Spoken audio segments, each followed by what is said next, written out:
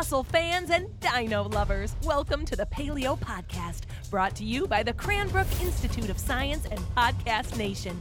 Here are your hosts, Tim and Dr. Andrew. Fellow science enthusiasts, welcome back to the Cranbrook Paleo Podcast. I'm Andrew. And I'm Tim. And make sure you stick around at the end of the episode for our Question of the Day segment, where we might just answer your question that you submitted online.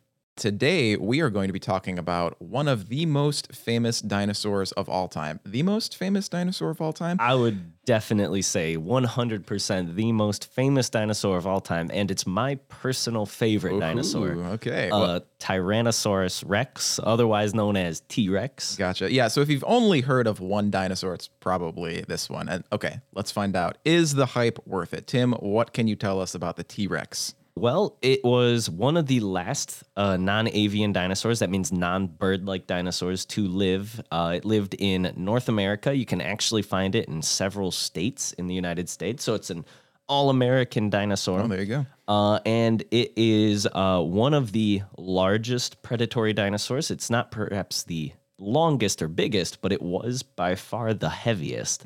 And it would have been extremely powerful, too. If there's any dinosaur worthy for the Rex, the king moniker, it would definitely be this animal right here. Yeah, so Rex is Latin for king, right? That's where that name Yes. means. Yep. So tyrant king, correct? That's what the Tyrannosaurus Rex? Tyrant lizard king. Tyrant lizard king. There we go. All right. So I've heard it said that the T-Rex is a model organism. What exactly does that mean? So because T-Rex is so popular, a lot of people, a lot of scientists choose that animal to study in order to earn their degrees. And as a result, we know a lot more about T-Rex than we would most other dinosaurs. Again, because we know so much about T-Rex, even more people pick it to study because it's already a good jumping off point. And it kind of snowballs. The more we study it, the more we like it. And the more we like it, Gotcha. the more we study it. And so we actually understand more about T-Rex biology than we do some modern day animals. Huh. So people study T-Rex because people study T-Rex because people study T-Rex. Because people like T-Rex. Very interesting. So what can you tell me about the biology of the T-Rex? Well, it had several world records under its belt. Probably the most famous world record it had the strongest bite force of any land animal that has ever existed. Today, A crocodile has the strongest bite, and they're strong enough to break bones sometimes. You may have heard of that in like some Attenborough documentary. But T-Rex's bite was so much stronger than a crocodile's, it didn't just break the bones, it actually caused those bones to explode under the pressure. Oh my goodness. So what allowed it to actually do that? I know you said it has strong bite force then. What were its teeth like then? Yeah, so T-Rex or Tyrannosaurs in general had extremely unique teeth. Most meat-eating dinosaurs have teeth, you might have heard, like steak knives. They were long, thin, sharp, and had sharp edges on the side called serrations. And that would have performed just like a steak knife. It would have sliced through meat super easy. However, if a lot of these dinosaurs wanted to bite bone, their teeth would break before the bone would. And T-Rex actually does the opposite approach. Its teeth are not sharp at all. They're round, they're blunt, they're heavy. They're shaped more like bananas than knives. And it's that round tip, not the sharp tip, but the round tip that actually helps it break those bones super easy. So they're biting through Triceratops the way we bite through apples. Wow, yeah, that's not terrifying at all. How smart was a T-Rex? Can you tell me, do we know anything about, let's say, the brain of a T-Rex? Yeah. So we don't have the fossilized brain, but we do have the brain case, and that's just the bone that the brain goes inside. And that bone is going to be hollow, and the inside of that bone is going to be the exact size and shape of the brain itself. You don't want it too big, otherwise the brain's going to bounce around in there. So by studying the brain case, we can learn a lot about the brain, and it wasn't very big. It was about the size of a large Coke can. So to be clear, the brain case is not the head. It is something inside the head. Correct. Okay. Yeah. And it was not very big. And because of that, people for the longest time thought T-Rex just wasn't that smart, right? You know, they thought all dinosaurs weren't too smart. But as we've been studying more and more about it, we now have understood that it's not the size of the brain that matters, it's the shape of the brain. Oh, and interesting. T-Rex's brain is shaped very, very closely to that of crows and ravens. And crows and ravens are actually perhaps one of the most intelligent animals on Earth today. They've been compared to a 7-year-old human child with complex social structures and perhaps even like almost like a language. And if T-Rex was at least as intelligent as a crow, but it had the bite force of a T-Rex, that's definitely pretty impressive there. Wow. Okay. So it was smart too. How good were its senses? There we go for another world record again. So boy. right off the bat, T-Rex, another world record it has is the largest eyes of any land animal ever. Our eyes are about the size of a grape, but T-Rex's eyes are about the size of an orange. There's a particularly famous movie with an infamous scene where if you don't move, a T-Rex can't see you. And we now know that is a perfectly good way to get eaten by that T-Rex. Super easy. Wow. Because its eyes were extremely powerful. By studying the brain and the eyes, and even where the eyes rest in the skull, they pointed forward just like our eyes do, instead of on the sides like maybe a rabbit. This gives it depth perception, so it can tell how far away something is from itself. And it had really good eye coordination, so it can track moving things fast. And its eyes were about 3 or 4 times stronger than that of a hawk's. Wow. Okay. Well, I will never look at an orange the same way again. Very interesting. So when I think T-Rex, the first thing I think of is the classic roar that you hear in a lot of movies. Is that accurate? Well, they say never meet your heroes, right? So it turns out, can you name a single animal that roars, but it's not a mammal? Nope. Yeah, that's right. It. Only mammals are the only animals on the planet that can actually physically roar. So even without studying dinosaurs, we can now say it's more likely that they couldn't roar than they could just by looking at modern animals. Okay, so would it make any sound at all then? Definitely, yeah. It still would have made a lot of sound. So by studying some of the vocal organs that get fossilized and part of the brain and all that, we can determine that they would have made noises very similar to that of like a crocodile.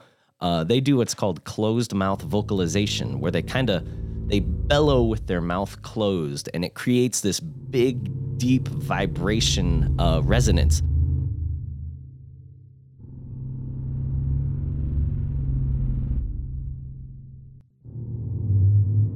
So perhaps with the right movie director, it could be even scarier, but you'd actually feel the noise more than you'd hear it.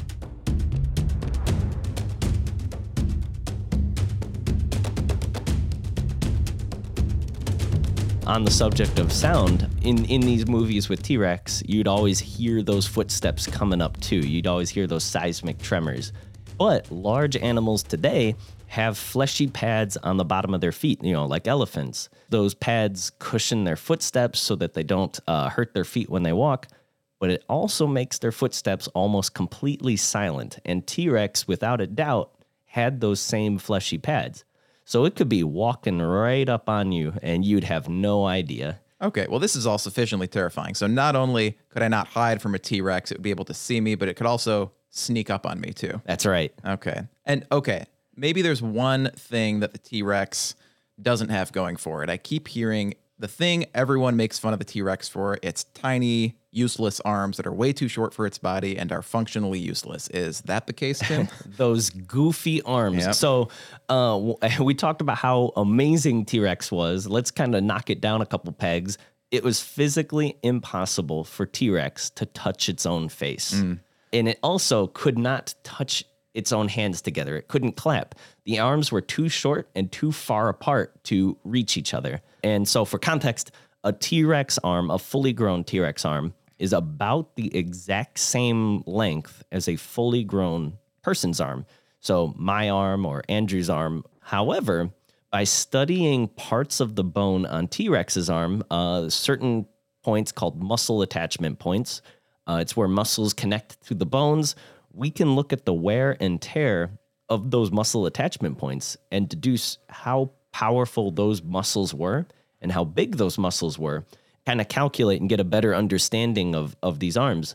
And even though they are the same length as an adult person's arms, so my arms or Andrew's arms, they could curl 430 pounds. I think I can do that. I was at the gym yesterday and I could barely do 20 pounds. So. All right, well, okay. So yeah, because I was going to ask, why do they have these arms if they're these fierce predators? My guess was going to be they just didn't need them because their jaws are so powerful, but even the arms are useful for their terrifying predatory skills. Yeah, so the arms are kind of interesting. So tyrannosaurs, the family that Tyrannosaurus rex belongs with, have been around since the Jurassic period. And T-Rex is the last. It was the late Cretaceous. So this is a good 150 million years of basically evolution that this family was going through. They started very small with longer arms and in fact had 3 fingers instead of the famous 2 that Tyrannosaurus has. And as they grew, their heads got bigger and their necks got shorter, and so did their arms. So one of the theories is bigger the head, you need the stronger neck to hold that head up and more powerful muscles in that neck to move that head around. Makes sense. But the arms will compete for real estate in that neck area as well. Gotcha. So by reducing the size of your arms, you can increase the size of your head by using that neck muscle as the conduit. The use of those tiny arms has been up for debate and has been mystifying everyone since the discovery of how small they were. And some scientists think they've now kind of cracked the code of what those arms were for. They're very strong, and they are right at the almost like the bottom of the chest of the T-Rex. So right underneath all that mass. And they had 2 fingers with extremely sharp, curved and long claws that would have looked a lot like an owl's talons. Now, one thing a animal will do, even today, is they tend not to eat their prey right where they make a kill. You might see on a documentary a lion dragging a gazelle away, or a crocodile kind of swimming with a boar kind of in the water. That's because they want to eat where they can feel safe, and they feel safe in their territory. So we now kind of believe that T-Rex used those arms to pick up its food and then just walk away with it. Oh, wow. And since T-Rex were so aggressive towards one another, if another T-Rex showed up and wanted to take that food away, their primary mode of defense, their bite, their head, is still free and able to defend themselves if they needed to. Wow. So we have all of this interesting scientific information. Where exactly can we find these fossils of T-Rex? So, contrary to popular belief, people think because T-Rex is so popular and so big, it's got to be one of the rarest fossils ever.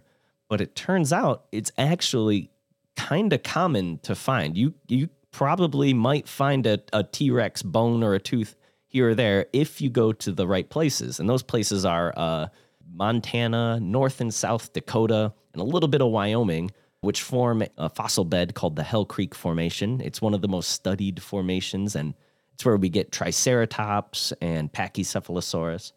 But there have been Tyrannosaurus rexes found in Canada and perhaps even as far south as Mexico. So it really seems like T-Rex just kind of dominated that entire left side of North America there. Yeah, wow, they were everywhere. So, in summary, all the hype about T-Rex is, in fact, well-deserved, right? 100%. And now for our question of the day segment. This one was asked online by Roy. Roy asks, who would win in a fight, a T-Rex or a Stegosaurus? It's an interesting one. Can I answer that one first? Yeah, I'm curious what you'd think. Yeah. First thing I'd like to add about that is these dinosaurs actually never lived at the same time, if I can get pedantic here. So chronologically, a T-Rex is closer to present day, 66 million years, than it was to the Stegosaurus, which lived 85 million years before the T-Rex. So right. It was already a fossil by the time T-Rex was around. Yeah, which is crazy because we oftentimes just want to lump all the dinosaurs together. But yeah, they never crossed paths. But hypothetically, While the Stegosaurus did have the that spiky club at the end of its tail known as a thagomizer that it could whip around, I think the size comparison of brains alone would make it an easy win for a T-Rex. That's what I'm thinking. What do you think, Tim? Well, I actually gotta say, I kind of think the opposite there. Let me lean back in my armchair here and tell you. Yeah, take me to school here, Tim. Like you mentioned, T-Rex and Stegosaurus did not live with each other at all. They would have had no concept that the other ever existed because we are closer to T-Rex than T-Rex is to Stegosaurus. Right. What we can observe in modern animals is they tend not to hunt, predators tend not to hunt animals that they're not entirely familiar with. For example, most predators tend to be afraid of humans, even though it could absolutely eat a human if it wanted to. Right. And that's just because it's not used to it. Another thing predators do is they won't hunt an animal that could potentially defend itself and hurt the predator back. Okay. So what T-Rex was probably doing was it was probably hunting the very young and the very sick animals. And a full-grown, healthy Stegosaurus had those spikes at the end of its tail called thagomizers, and they were 100% without a doubt there to defend itself. So I would have to argue that, and I'd like to mention too, with modern animals, the most aggressive animals in the world are actually herbivores and not the predators. If you look at the African savanna, you don't have to watch out about hyenas or lions. They tell you to look out for hippos and rhinos.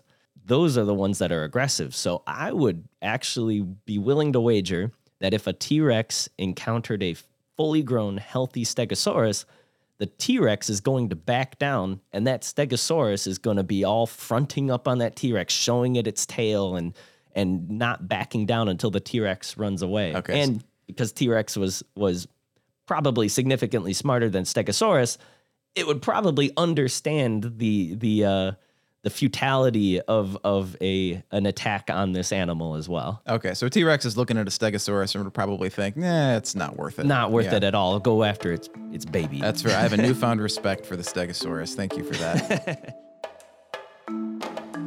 Thanks, Andrew and Tim. T-Rex is my favorite dinosaur, too. Listen to episode 3 as we talk to Dr. Steve Bersati, who worked on a dinosaur movie you might be familiar with. Thanks for listening.